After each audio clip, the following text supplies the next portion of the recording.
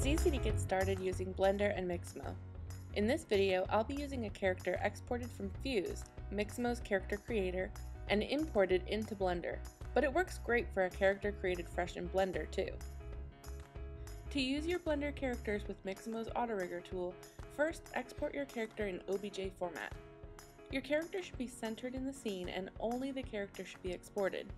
If you have lights, cameras, or extra geometry in your scene, either delete them or select the character geometry only.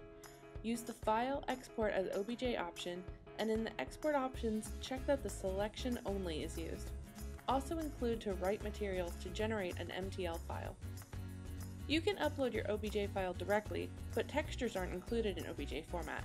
So if you want to see your textures on Mixamo.com, you'll need to first create a zip file containing an OBJ, MTL, and the textures you used for your character. Upload the zip file to Mixamo. Use the arrows to orient your character so it's facing forward, towards you. Place the markers onto the character to mark key locations. Choose your other options like the skeleton level of detail, which reduces finger count. By default, your character's fingers are detected by the space between them, so ensure that your fingers are lightly spread for best results. The auto-rigging process can take up to 2 minutes. Afterwards, your character will immediately be downloadable in a variety of formats. For returning to Blender, choose to download your character in standard collada.dae format. Unzip the downloaded file. In Blender, import the new collada file. Use the Import Units option to ensure that your character's scale is retained. Your auto-rigged character is imported into the scene and can be manipulated with the pose controls in the armature. Taking animations to Blender is just as easy. After auto-rigging any Blender, Fuse, or other character, browse Mixamo's collection of thousands of customizable animations. After you've created the perfect animation, download it in collada format. Import the collada file into Blender. Scrub across the timeline to view your animation. The default view in Blender is a shadeless view, so to see your textures, first change the display mode to texture.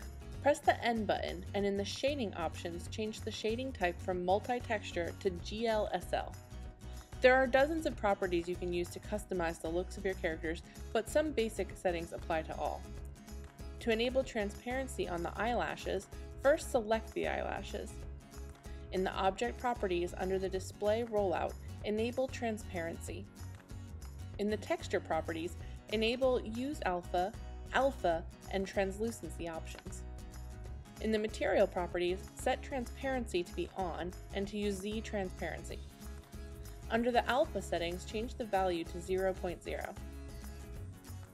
For body, hair, and other items, you can change things like the emit value to give a more flat, toon look, enable the normal map, and multiply its strength to get a buff look, change the specular intensity and color, and many other options. We also have a written version of this tutorial available for you to follow along with in the Mixamo community, where you can read other Blender tutorials, ask questions, and connect with other Blender artists in the forums. We can't wait to see what you've created with Mixamo and Blender.